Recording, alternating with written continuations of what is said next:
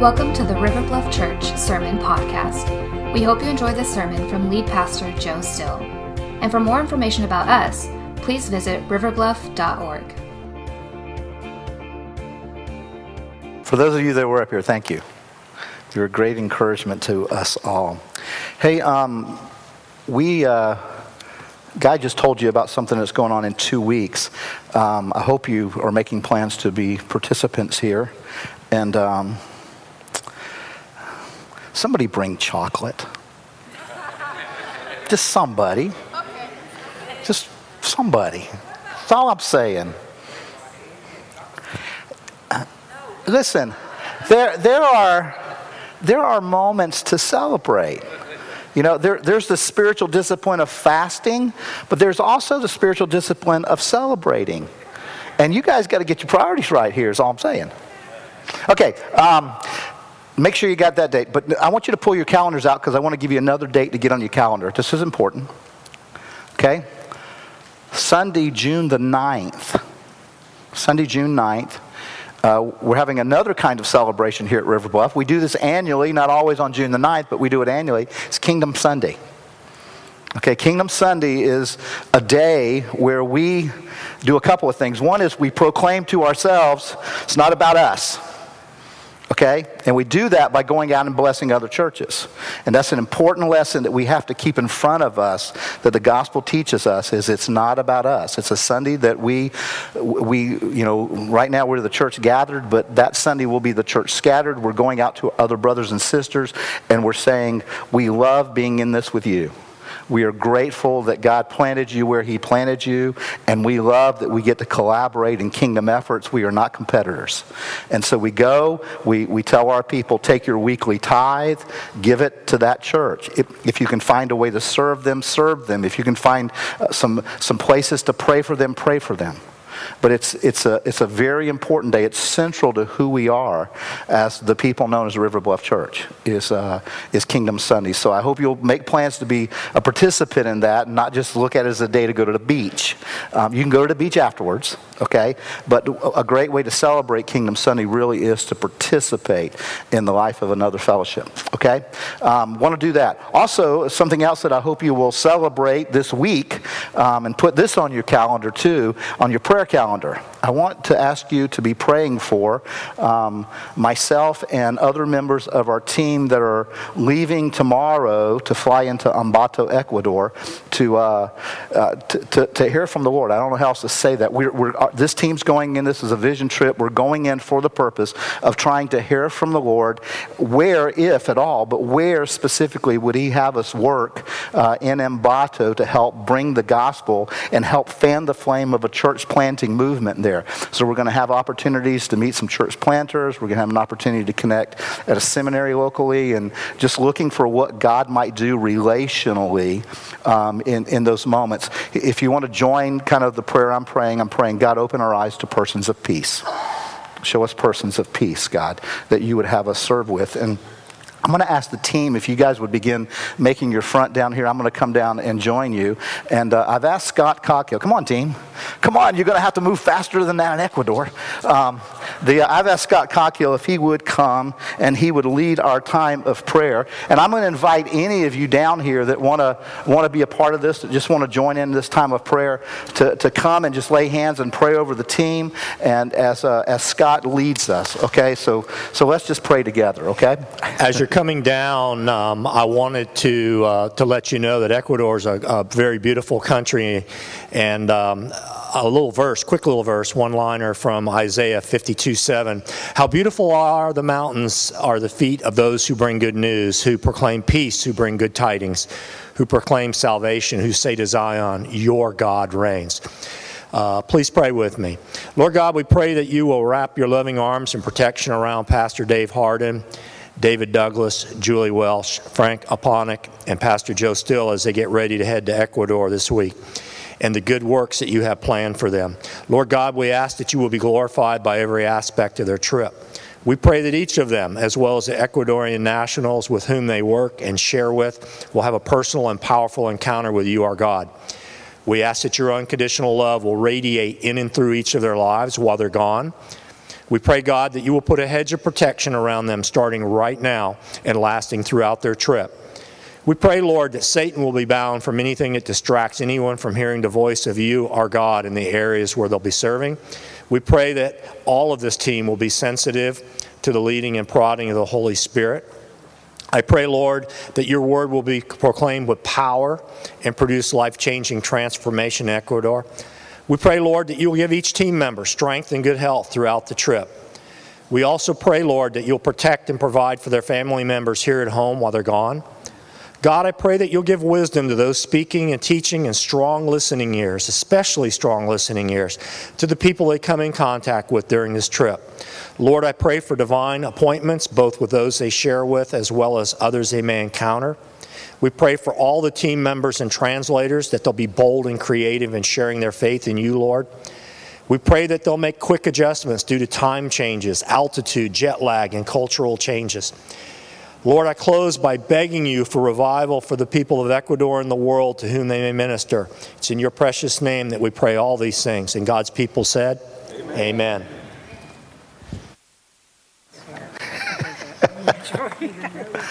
Oh, goodness.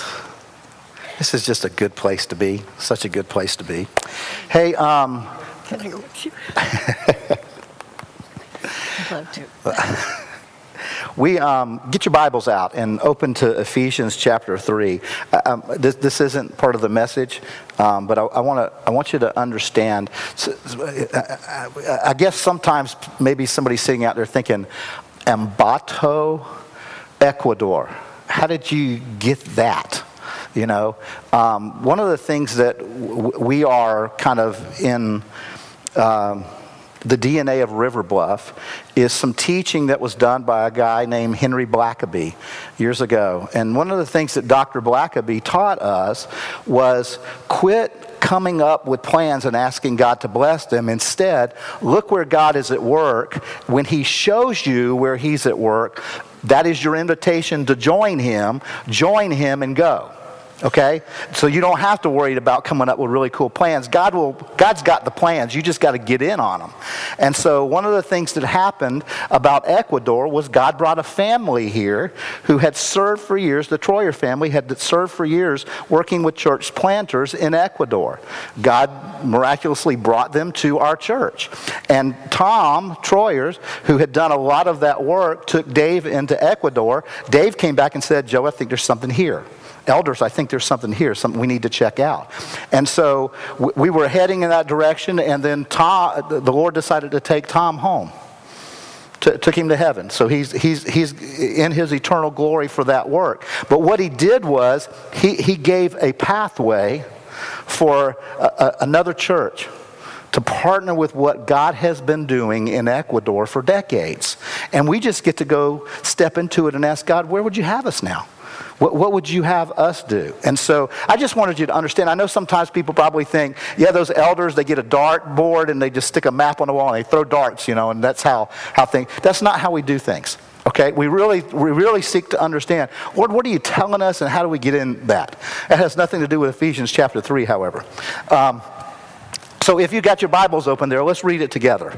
Ephesians chapter 3. For those of you that may be new today, we've been in a study that we're calling Connect, and we're just walking through Ephesians chapter 3. Ephesians chapter 3, verse 1. For this reason, I, Paul, a prisoner for Christ Jesus on behalf of you Gentiles. Now, if you're using one of our house Bibles, there's a long dash right there. Long dash. Some translations have 3 or 4 dots. Just a long dash. I'll explain that in a little bit, but it's important. Verse 2. Assuming that you have heard of the stewardship of God's grace that was given to me for you, how the mystery was made known to me by the revelation, as I have written briefly. When you read this, you can perceive my insight into the mystery of Christ, which was not made known to the sons of men in other generations, as it has now been revealed to his holy apostles and prophets by the Spirit. This mystery is that the Gentiles are fellow heirs, members of the same body, and partakers of the promise in Christ Jesus through the gospel. Of this gospel I was made a minister, according to the gift of God's grace, which was given me by the working of his power. to me, though I am the very least of all the saints, this grace was given to preach to the Gentiles the unsearchable riches of Christ, and to bring to light for everyone what is the plan of the mystery hidden for ages in God who created all things, so that through the church the manifold wisdom of God might now be made known to the rulers and authorities in heavenly places. This was according to the eternal purpose that he has realized in Christ Jesus our Lord, in whom we have boldness and access with confidence through our faith in him. So, I ask you not to lose heart over what I am suffering for you, which is your glory. This is the word of the Lord. Now, what we just read is a very unusual diversion for Paul. And that's why that particular dash is there. That dash is actually in the middle of a sentence. Sometimes we read verses and don't realize that a sentence may last 5, 6, 7 more verses. This is right smack dab in the middle of a sentence that Paul has started. And he says, "For this reason, I, Paul, a prisoner for Christ Jesus, on behalf of you, Gentiles," dash, pause. And here's what I think. And it's just me, not me. There's people far smarter than me to inform me what to think about and pray through here. But it was like Paul was heading in this one incredible direction coming out of Ephesians chapter 2. Now remember, he's writing a letter. Have you ever been writing a letter and you were kind of heading in a certain direction, and all of a sudden you had another thought? And you have to figure out, okay, how do I get over here? Well, Paul had that happen in him in that moment, it looks like. Because the passage that we read, it gets really choppy. It's not very grammatically sensible. It's just, and it's interesting that goes through the first 13 verses. Then when you get to verse 14, he starts back over with the same phrase he began verse 1 with, "For this reason." So it's kind of like verses 1 through 13 are a rant. He kind of goes off, it's a sidebar conversation. He's thinking this, he's writing this, he starts to write something, and then he stops, kind of dead in his tracks. And what Paul addresses, I believe, is Paul realizes that when he makes that statement about being a prisoner, that it was going to impact his friends in Ephesus. And it was going to cause them suffering. It was going to cause them hardship. And I'm thankful for the Lord's timing on this because that we're going to address this issue of suffering today when I think about what's gone on in our world recently, especially as it relates to those who follow Christ. Some of you are aware that in Burkina Faso, recently there were 6 Christians killed. A pastor, 2 of his sons were gunned down in church last Sunday, a week ago. The week before that, Easter Sunday, in Sri Lanka, 253 people were killed. In Easter celebrations over that city, and those families are suffering right now. Those that are left behind are suffering. There are still many very, very injured. And Paul is writing into, kind of stepping into this in this letter. He's stepping into the suffering because he knew they were facing suffering in this life. And so he begins writing. He says, "I'm writing from prison." He's saying, "I'm a prisoner. I'm in prison right now." And when he writes that, he thinks of something. And again, I think there's this strong indication in the following verses, especially when you get to verse 13. He says, I said all this just before verses 1 through 12. I said all that so that I can say, please don't lose heart. That's what he says in verse 13. Please don't lose heart. In New American Standard Translation, it says, "Therefore I ask you not to lose heart." And when he uses that therefore, he's going back to the verses before it. He's saying, please don't lose heart because of this. Because Paul knew that his prison experience was going to be a huge discouragement to the church at Ephesus. So he kind of stops mid-thought and decides, I've got to address this. And so what he does is he engages the suffering that he knows that they're going to experience, that his friends are going to experience. And here's one of the realities about this book. Not just this one letter, but all throughout this book. This book takes a realistic approach to human suffering. all throughout it. It doesn't hide from it. Every author practically deals with the issue of human suffering, and Paul is no different. And this is what I want to think of today as I've studied on those verses this week. This is kind of the first big idea this morning that I want you to be captured by, and it's this, that though it's a beautiful mystery, Paul refers to the mystery of the gospel a lot in this passage. The gospel confronts hard realities. Though the gospel is a beautiful mystery, it always confronts hard realities because this life is hard. This life is difficult. And it's not just difficult for bad people. It's difficult for good people, the best of people, righteous people. Because here's the reality. How many of you have seen that bumper sticker or maybe even have it on your vehicle? Life is good. For the most part it is. But it's not always. But here's the deal. When it's hard and life is hard, God is good. Always. God is always good, even in the midst of the difficulty of life. And again, the Bible doesn't hold anything back, and Paul is not holding anything back, so he stops kind of mid-sentence and says, I've got to address this. And it's interesting, he doesn't dive in here and start giving them the devil about, you need to suck it up, buttercup, you need to just hang in there. He doesn't do that. What he does is he presses in and he says, I want you to understand something about this. He engages their suffering. He doesn't just try to gloss over it. And the Bible does this. The Bible engages our suffering. In Matthew chapter 11, we read a story about John the Baptist. Now, some of you will remember John the Baptist was Jesus' cousin. He was the first one to really declare, this is the Lamb of God who takes away the sins of the world. He made that public declaration. And he encouraged his disciples to follow Jesus, to leave him and follow Jesus. He encouraged that. And then he's arrested and he's put in prison. And while he's there, now again, this is the guy who said, behold, the Lamb of God. While he's there, he sends a messenger to Jesus. And Matthew records this in chapter 11. And basically what happens is this messenger goes and gives this word that from John. He says, are you the one? Are you the one we're supposed to be looking for, or is there another? Should I be looking for somebody else? Now, he put it in that third person to start with, but it was really about John at that moment. Because he was suffering. And his suffering brought doubts into his mind. It caused him to struggle. And so he's really saying, if you're the Messiah, why am I suffering? If you're who I said you were, why is your servant dealing with this? Paul knows that his friends are going to have the same questions. Paul knows that his friends are going to be thinking about Paul suffering in prison and thinking, Paul, if you're God's servant, why isn't God stopping this? Why isn't God doing something about this? And see, here's the truth that Paul knew.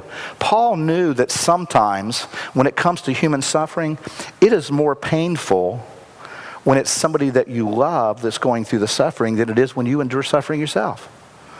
Because there's a helplessness attached to it as well. You feel what they're feeling in many ways, but on top of that, you feel helpless to do anything about it. And so Paul realizes his friends are going to feel like that. They're going to feel not only his sorrow for being in prison, but they're going to feel absolutely helpless to do anything about it. And so in verse 13, Paul sums all that up. He says, please don't lose heart. So just don't lose heart. And here's why. Because Paul knows this. When it comes to suffering, the first thing that happens is your heart sinks. Satan takes your heart, your passion. He takes that out of the game. And you start feeling numb. And you may start feeling a little bitter. You may begin to fall into resentment. And Paul says, please don't do that. Don't let that happen to your heart. Keep your heart in the game. Because the point he's trying to make, and the point that the Bible makes over and over again, is yes, life is hard. But God is at work here. And so Paul, in these verses 1 through 13, he's coming not as a lecturer now, he's coming as their pastor.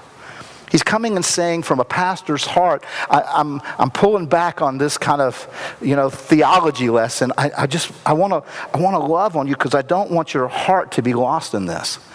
And so it's interesting to me, some of the things he does here, because then he begins talking about, and he uses the word repetitively through the opening parts of this passage. He talks about the mystery. The mystery of the gospel. He uses it actually 4 times here in verses 3, 4, 6, and 9.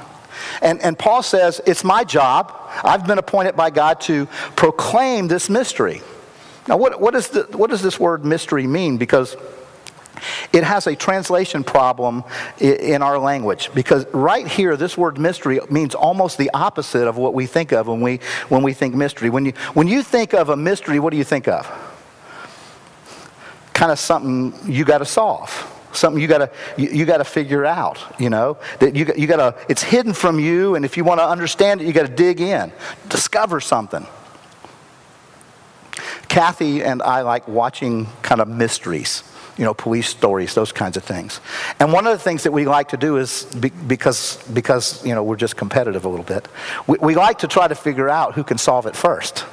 And so we say it out loud. You know, we have to look at each other and say, I think it's so-and-so. And so we kind of do that because we're trying to figure out, we're trying to discover who's done it, you know, kind of thing. And I'll just go ahead and confess and say, she's a little better at it than I am. Okay, I'll just be true. You know, but the word that Paul uses here is not that whodunit kind of mystery, not something that you can figure out. In fact, the word that Paul uses here for mystery is a mystery that can only be revealed by God. It's so unbelievable, it's so intense, you would never figure it out. It's that kind of mystery because it defies all human logic. The mystery of the gospel defies all human reasoning. It is counterintuitive. The only way you would get at it is it has to be revealed to you by God, because you'll never even guess. And so when Paul's using this, that word mystery, he's saying this is something that got revealed. It's been a mystery, but it got revealed to me by God. There are 2 other words that Paul uses multiple times in this section of the scripture. One is grace, and the other is gospel. And he kind of ties those ideas together, and kind of this idea of the gospel of grace. This gospel of your salvation, this great mystery that can only be revealed by God. And here's kind of the second big idea of the day that I want you to be captured by. Though it is a beautiful mystery, the gospel does clearly display the wonder of grace.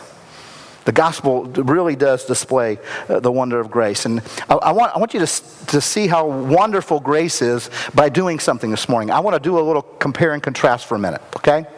I want to compare and contrast the law and grace. Okay, here's what I want to do. The 10 Commandments, one of the things that you will never find in this book as a reference to the 10 Commandments is the word mystery. There was nothing mysterious about law. Law was just kind of in your face. It's just kind of the way things were.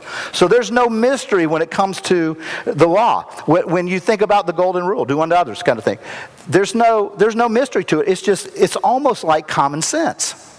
It's like everybody understands that. Everybody kind of just gets that. You know? Let me tell you what the gospel is not. Let me say it this way. The gospel is not, you live a good life, you keep those commandments, you live by the golden rule, and here's what's going to happen. God will bless you. God will take care of you. He will answer your prayers. That seems logical, but that's not the gospel. See, the gospel is exactly the opposite. It's just completely the opposite. And so it's a mystery that we don't get. Now, most people understand, most people believe, most people live by this code of the law. Most religions have as their basis a law code. Do this, do this, do this, God will take care of you. That's kind of just human logic. But the gospel is just completely counterintuitive. See, the gospel is the Son of God coming to earth and triumphing over evil through weakness and suffering. It's the Son of God coming to earth, and he won by choosing to lose. It's the Son of God coming to earth, gaining everything first by sacrificing everything. It's him overcoming sin sin and death for all of us by taking all of it onto himself. He just took it, he absorbed it all. And so, as a Christian, when you're in Christ, what the Bible says the gospel teaches is that you are simultaneously a sinner yet completely accepted by God. That's what the gospel is. You're simultaneously this horrible, wretched sinner, and yet you are absolutely loved and justified and accepted in God's sight. That's a mystery, folks. It's completely counterintuitive to the way we would think. It goes against every human instinct that despite how evil you may be or what you have done, see, the law of God is never called a mystery because everybody gets it. But the idea that you've been saved by grace, that you're simultaneously sinful and righteous in the sight of God, is like we can't get there on our own. God has to show us that. Now here's the deal. Let's say you decide, I'm going to live by that first framework. I'm going to live by that kind of law framework. Usually when you start out living by the law framework, you start feeling like, yeah, this feels good. You get a little success. You keep a couple of them. And then guess what happens? You finally fall off. At some point, it happens to everybody, you fall off the edge. You just, and my wife is saying, please don't. You just fall off the edge. Because you can't keep them. And eventually what happens, the law framework will eventually crush you. Because you can't keep it. There's no way that you are able to keep and live under that framework. But if you live according to the gospel, the good news that you are saved by the sheer grace of God, that no matter what you've done or who you did it with or how long you did it, God loves you. And he has a plan for you, and in Christ you can be saved. Everything wiped out. When you come to that for the first time, here's what happens. You think, that is stupid. I mean, you may not have said that exactly like that, but your brain registers it. That can't be. It can't be like. That's why so many people reject the gospel, because they cannot work it out in their pea brain, because everything in this world is against that. And so they can't get their mind around it. They can't push into that. It doesn't make sense. But here's the truth. The longer you live in it, the more you look at it, the more you experience it, even in your continued failure, the greater the wisdom seems. The more beautiful the gospel becomes. And you finally realize it is the only way. The law only kills me. Just by itself, the law crushes me. But the gospel, man, it is wisdom. And so here's a big question for the day. Is the gospel for you? Is it this counterintuitive, astounding wonder? Is it this thing that is beautiful and yet you can't get your mind completely around it? You're kind of like the angels that Peter wrote about in 1 Peter chapter 1. You long to look at it. You want to understand it. You want to get it. But it's just counterintuitive.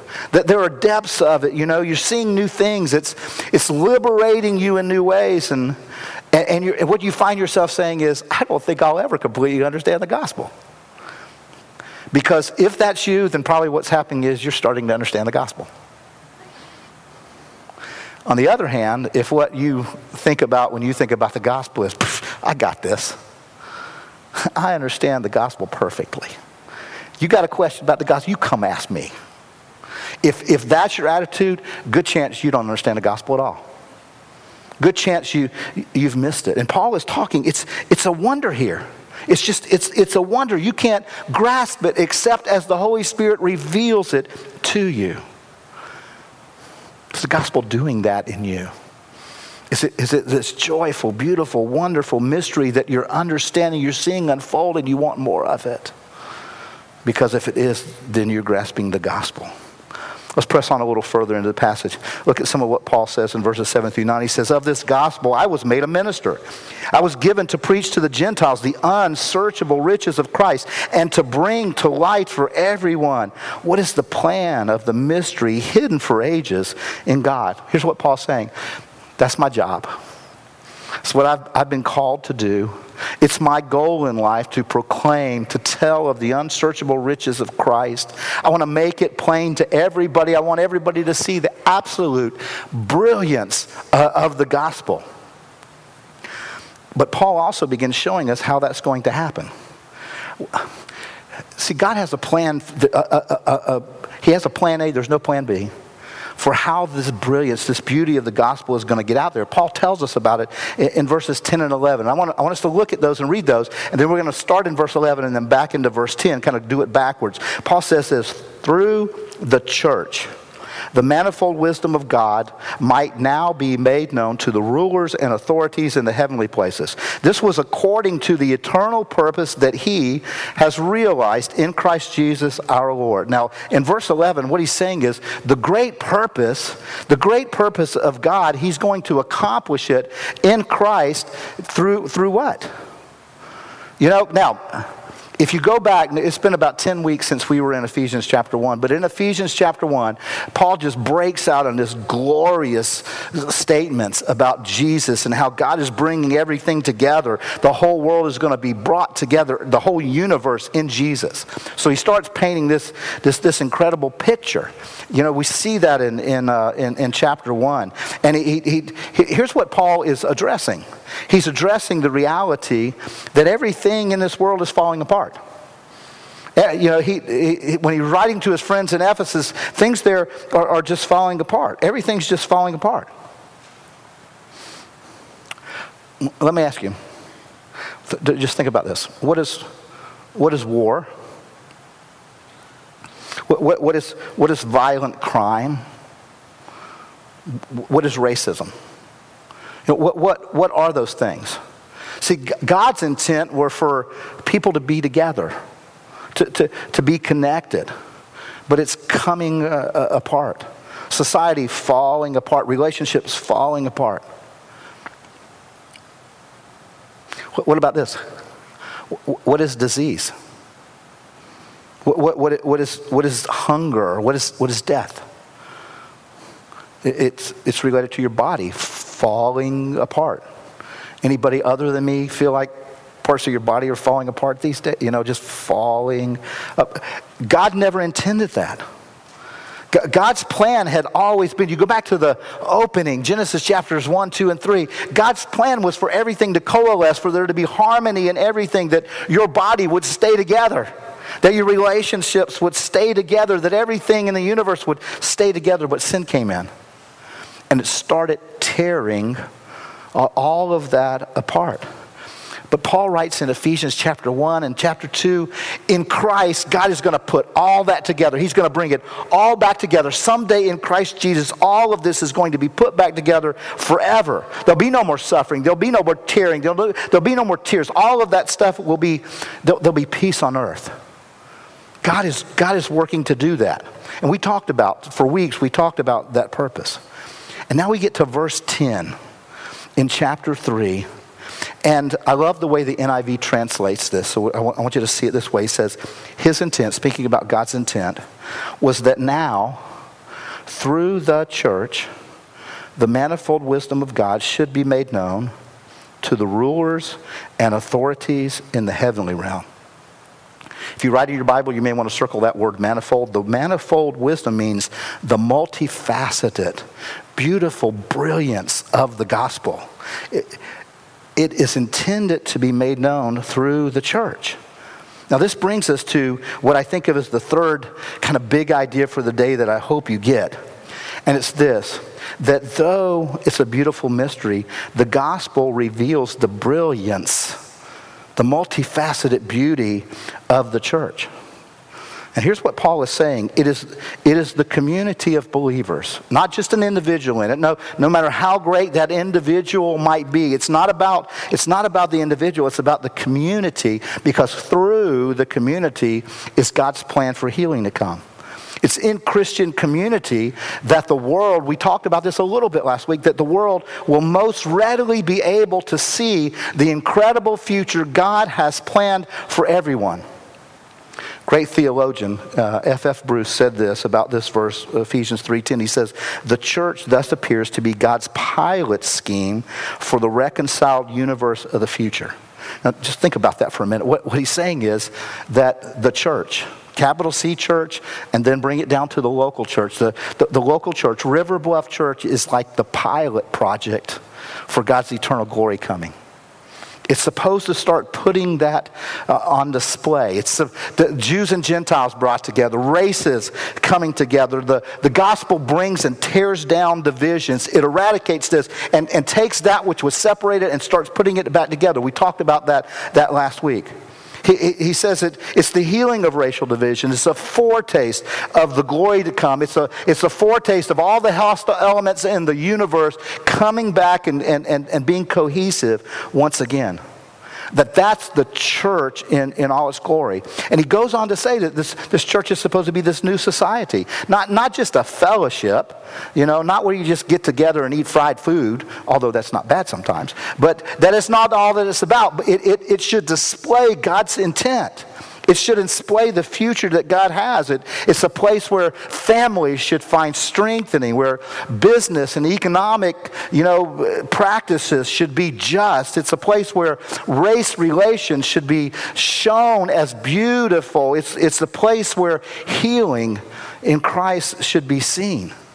Because God wants to put on display through the church emotional healing, spiritual healing, psychological. It's the place where God clearly desires for his glory to be demonstrated on the planet. And what Paul is saying, that the manifold wisdom of what that future is going to look like is to be exhibited through the church. Now, Paul takes it one step further in this passage.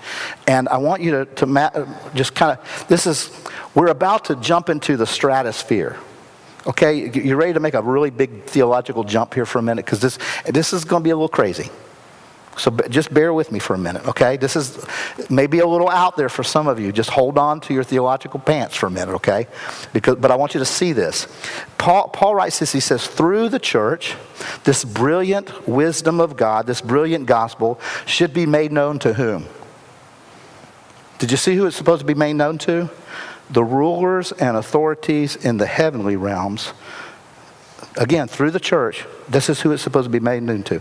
Now again, this is kind of outer limit kind of stuff going on right here. When Paul writes that phrase, to the rulers and the authorities, what's he talking about? I think he's talking about angels and demons. When you get over to Ephesians chapter 6, and you start looking at this section that he writes about spiritual warfare, he's talking about powers and principalities, these rulers. He's talking about things going on in the heavenly. There's a heavenly realm, right? There's stuff that you cannot see that's going on around you all the time. And what Paul is saying here, the church is not only back in. I may be getting off my nose. No, I think I'm close. Back in Deuteronomy 4,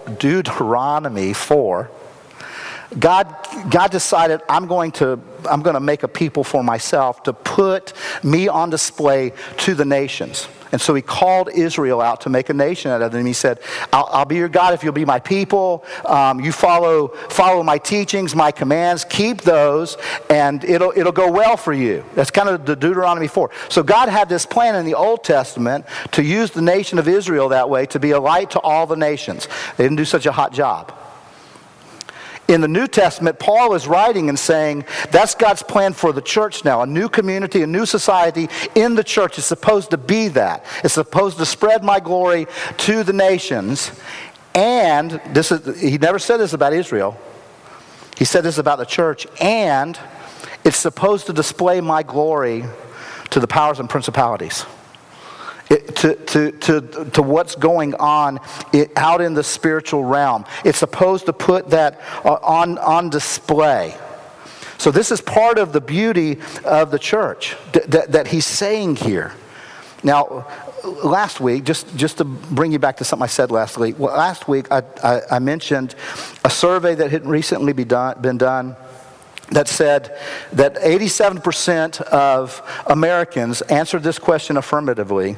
Can you be a strong Christian? Can you have a vibrant Christian experience and not participate in the life of the church? And 87% of Americans said, of course you can. Paul has no frame of reference for that whatsoever. What Paul is writing here said, no way. That cannot happen. You will not see the glory of God. You will not see the power of God. He says that's unrealistic. It can't happen because God has said he wants to display the beauty and power and brilliance of the wisdom of God through the church. It's not indispensable. Now, there are 100 ways that we could talk about proving that. I'm not going to try to do that, but I do want to throw just one thought out here to help you understand this. Let me start this way. How did you get the life that you have today? The life that you're living right now, how did you get to that? Now, here's what most of us would probably, our answer would probably be something like this.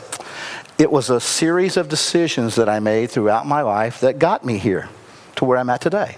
A series of choices that I made that got me here. And I would say, I hear you, but that really misses the biggest piece of the puzzle of how you have the life you have today. One of the primary reasons you have the life you have today is because of where you were born. The family you were born into, the economic and political system you were born into, the nation you were born into, significantly communicates and draws out who you are today. Now, the decisions that you made in those environments played a role, but the most important part was that context of the life you have today. So let me ask you this question. Do you believe that the gospel should change you? I think anybody who, is a follower of Jesus Christ believes, yes, the gospel should change us. How? How does the gospel's transformation, how does the gospel change your life? Well, what Paul is advocating here is it happens in the context of the church. It's not going to happen just you out there by yourself. Paul is saying it's going to happen here. You've got to be a part of a new family, a new community. The brilliance of the church and the brilliance of the wisdom of God is only going to come to you that way. Now that word, again, this brilliance, this manifold, multifaceted, multicolored beauty of the church, I think part of it is referring to God's plan for it to be racially, ethnically diverse. But I think he's talking about even more than that. And again, it's because Paul's not just lecturing students. He's got a pastor's heart for people who are suffering. And so he takes this kind of top shelf theology, but he's bringing it back down because these people are discouraged. These people are facing difficulty. So how does that work? And that brings us to what I think of as the fourth big idea from this, and it's this. That though it's a beautiful mystery, the gospel proclaims a freedom that we have in Christ. A freedom that we have in Christ. Now, I want to give you kind of 3 points about this freedom, kind of as we're heading downhill now. And the first one is this. Paul shows you this. In Christ Jesus, we have a freedom to know that nothing we suffer is for nothing. You can have a freedom in Christ Jesus to know that nothing that you suffer is for nothing. How many of you are familiar with Joni Eareckson Tada? You know who Joni Eareckson Tada is? She's a young lady that was injured in a swimming accident.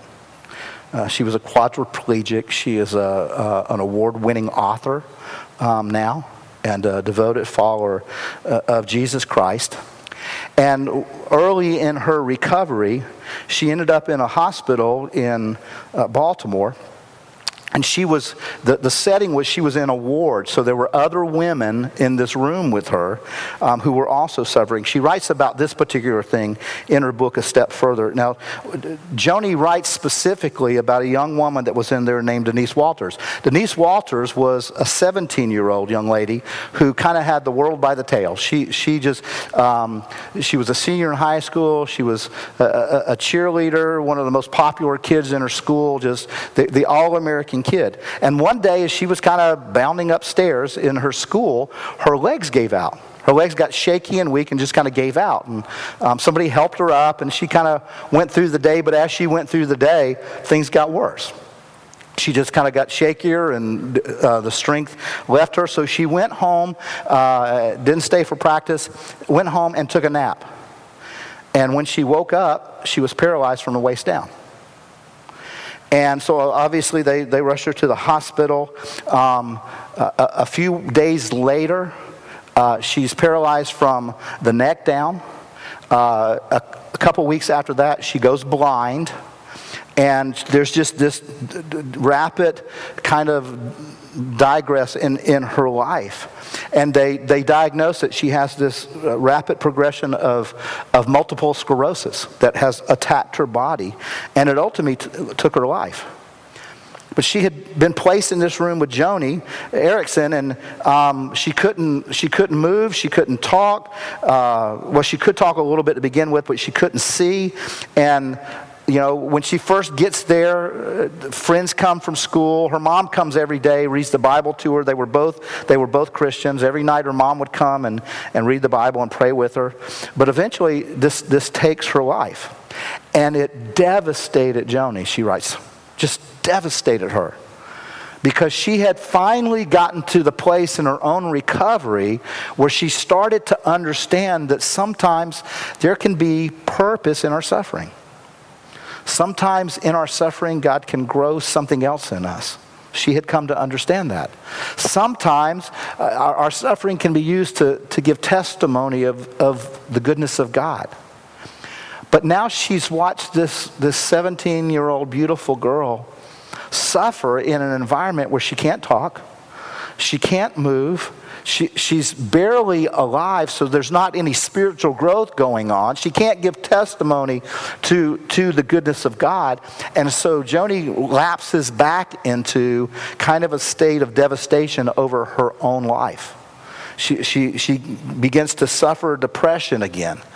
And over this suffering. And so she was having Bible studies. People were regularly coming in with her and friends doing Bible study. And one night she just broke down and began sharing with one of the ladies that was leading the Bible study what was going on. She just kind of fell apart there. And this lady opened her Bible up to Ephesians chapter 3 and read verse 10.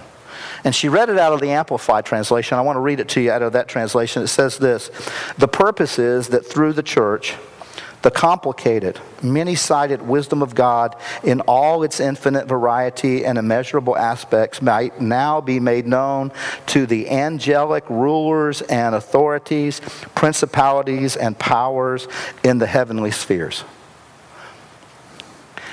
And Joni writes, I got it. I finally understand. And so the next day she wrote a letter to Denise's mom, and she wrote that Ephesians 3:10 reference, and then she wrote these words: I am sure the angels and demons stood amazed as they watched the uncomplaining patience of your daughter. See, Joni got it. When you see suffering that you can't explain, that makes no sense to you, can you get it that there's something unseen going on possibly? Can you get it that even if no one else on this planet ever sees your suffering, if nobody else ever sees it, that you are on a cosmic camera? And that the powers and principalities, I don't know how many angels and demons there are. I'm imagining billions, just some of the stuff I read in Scripture. We'll just go with lots. Okay, you good with lots? There are lots of them. And when you suffer in Christ, you are glorifying God to the angelic beings and to the demonic beings, to the powers and principalities. Your suffering, though unseen by men and women, is making a difference in the heavenly realm. Now, I can't prove this. This is Joe think, okay? This is not the gospel. This is what, when I read this, what I kind of see in this. And I believe it, though. I believe when you suffer in Christ in a way that gives glory to God, even if it's unseen by others, I believe the angel, you know, the Bible says there's a war going on in heaven, in the heavenlies. There is fighting between warring angels, fighting against the demonic hordes on your behalf. There's this war that's going on around you that's unseen. And I believe what Paul is writing about here, when the angels see you suffering in Christ in a God glorified, remember they're amazed at the gospel. When they see you living out the gospel, those warring angels, I think it encourages them. I think they come out swinging. I think it discourages the demonic elements that are seeking to attack you. See, when we live out the gospel, that beautiful manifold wisdom of God, that multifaceted glory of God, it makes a difference in the temporal, in the here and now. But it makes a difference where you can't see it even, is what Paul is saying. That blows my mind. Blows my mind. And so what Paul is saying is nothing we suffer is for nothing. Next kind of message here, Paul says, is in Christ, we have the freedom to know that no suffering can really harm you. There is no suffering that you're going to go through that can ultimately really harm you. Paul starts this passage, remember, saying, I'm a prisoner of Christ. Now, he doesn't say, I hope you notice, that I'm a prisoner of Rome, though he was in a Roman prison. He's not saying I'm a prisoner to this person because of his attitude, because of his mindset. When you read Paul's letter to the Corinthians, his second letter to the Corinthians, he writes this long list of things that he suffered. He talks about 5 different times he was beaten with 39 lashes.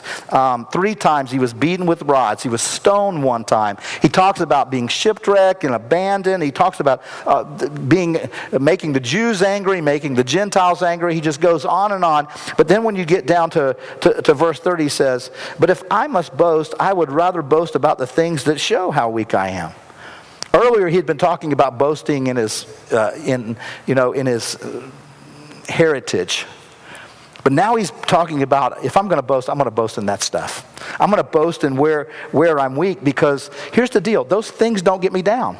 The circumstances of my imprisonment don't destroy me, because they don't really have me in jail. Now, it wasn't that he was denying the reality, but he had a different mindset. Some of you know that years ago I worked in the post office. I was a mailman. We delivered for you.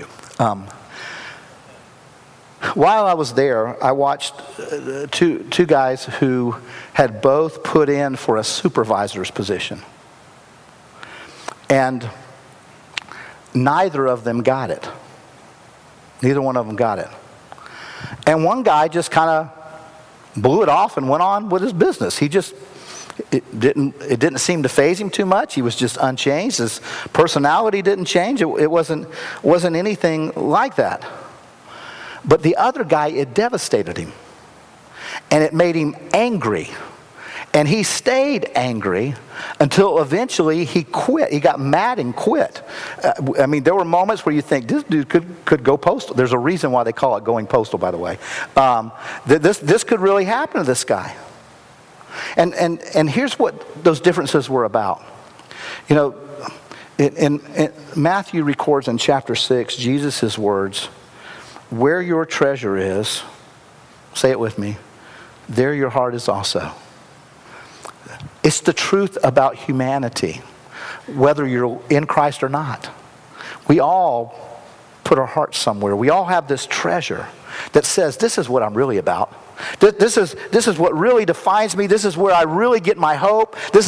One guy, it was this career path and that supervisor's job. The other guy, it wasn't.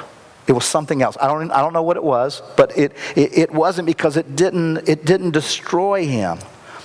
Now here's the reality. Everybody sticks their treasure into something. Everybody does that. Paul is saying, this is my treasure. My treasure is not related to this prison thing. My treasure is that I'm a prisoner of Jesus. I'm in Christ. I'm not really their prisoner. You know, they can bind me, but they can't hurt me. Really, they can't hurt me. Look what he says in verse 12. We have boldness and access with confidence through faith in him. This is what we have. He goes on, I love the way the New Century Version translates this. In Christ, we can come before God with freedom and without fear. Here's what he's saying. He's saying, I'm really free. I'm in a Roman prison, but I am completely free. How? How does that how is he simultaneously in a prison but free? Because of where he put his treasure. Because his treasure was in Christ. You know, it was in Christ. It was through faith in him. Because of the grace of Christ. And because of that, he knew that he was in God's care. He was confident that God had this, that God knew where he was. He was loved by God. And that was the treasure for Paul. And here's what I hope you see what that means is nobody and no thing on this planet, if your treasure is in Christ, can get at that treasure. Nothing can get at it. If you make that your treasure, if you make that your heart, you know, if that becomes you become untouchable, you become bulletproof. You can sing with MC Hammer, can't touch this, okay? You can just walk around singing that chorus all day but here's the question. Have you made that move yet? Is your treasure in Christ, or is it something else in this world? Is it in your work? Is it in the way your body looks? Is it in your children? Is it in your education? What is it in? Because if it's not in Christ, it can be touched and messed with. It can ultimately be destroyed. But if it's in Christ, it can't be. Lastly, in Christ Jesus, we have freedom to know one more thing, and that is that all our suffering will be for glory. All of our suffering in this life will be for glory. Paul says in verse 13, my sufferings are for your glory. How does that work? How does that work? Jesus is the only person, because of his perfect life, who could have earned freedom and confidence to approach God, because he lived a perfect life. And at the end of his life, what happened? He got shut out so we could be invited in. He got bound up and strapped down, nailed down, so that we could be free. He got cast out into darkness so that we could approach God with confidence. Jesus took every bit of that suffering to keep it from destroying you, to keep that from happening to you, to keep you from ever being cast out from God. So that now all suffering that you might endure can actually transform you. It can actually, the pressure of suffering, you know this, coal under pressure for a long time becomes what? A multifaceted, beautiful, brilliant diamond. What Paul is trying to say is this: you, under the pressure of suffering, can become something beautiful in the hand of God. See, in Christ, the suffering that you may endure, even if it's suffering and helplessness for somebody, the suffering that you endure can make you into something more gorgeous, because we become like him. And you can just see this in Paul, because what he says back in verse 1 about his suffering, he says it's on behalf of you. It's for your sake. See, Paul says, I am content to be in prison for you because of Jesus. And he handles his suffering because he knows this.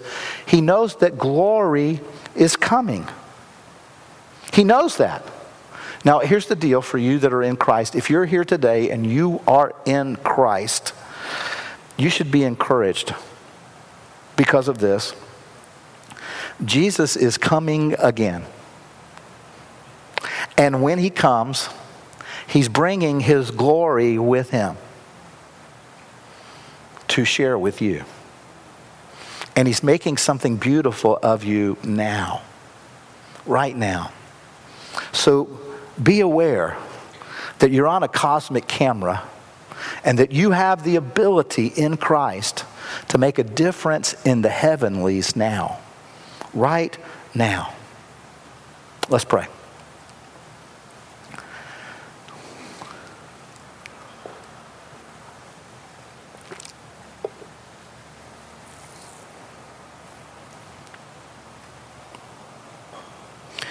When you think about that which you're suffering right now, because everybody in this room is suffering something,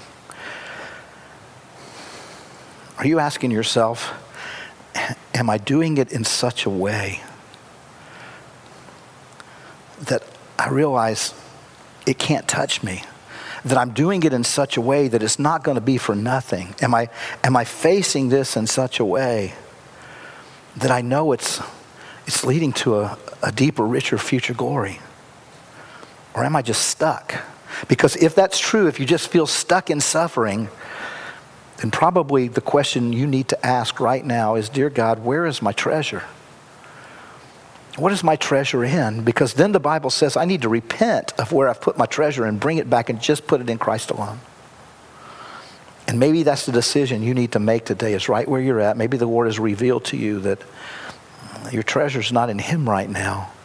And that's why you're suffering feels like it's destroying you instead of glorifying you.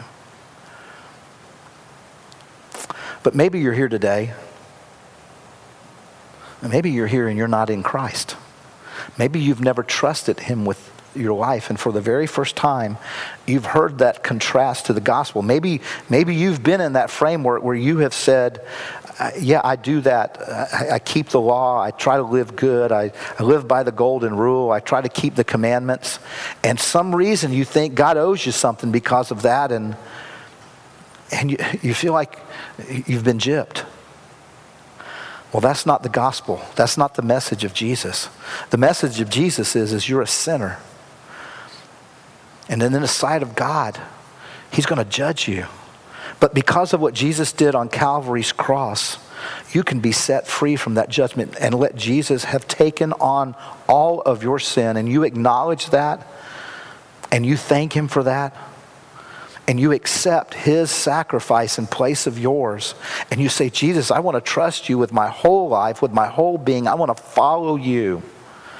I repent of trying to do it the other way. And I come to you now, Jesus. And the Bible says when you do that, you'll be saved. And that salvation is not just to get you into heaven. That's a part of it. But it is right now to transform you, to begin transforming your life today so that your suffering, when it comes, and it's going to come, you will know it will be for your glory and for his. And so maybe right where you're at, you just want to cry out to Jesus and say, Jesus, I want you now. I need you now. And the Bible says anyone who calls on the name of the Lord will be saved. So Father, we come, all of us. We come at this moment of decision asking questions about our treasure. Have we invested our life somewhere else, or are we in you? Are we trusting you, Christ, with our life? Lord, we thank you for the beauty that in this life, in our suffering, you're with us. And we can do it in such a way that it makes a difference in the world now and in the heavenlies. God, help us be your people on mission with you, living out the beauty, the full measure of that mysterious gospel. And let us be the church here at River Bluff that puts that on display, both to the world and to the powers and principalities. It's in the name of Jesus we pray. Amen.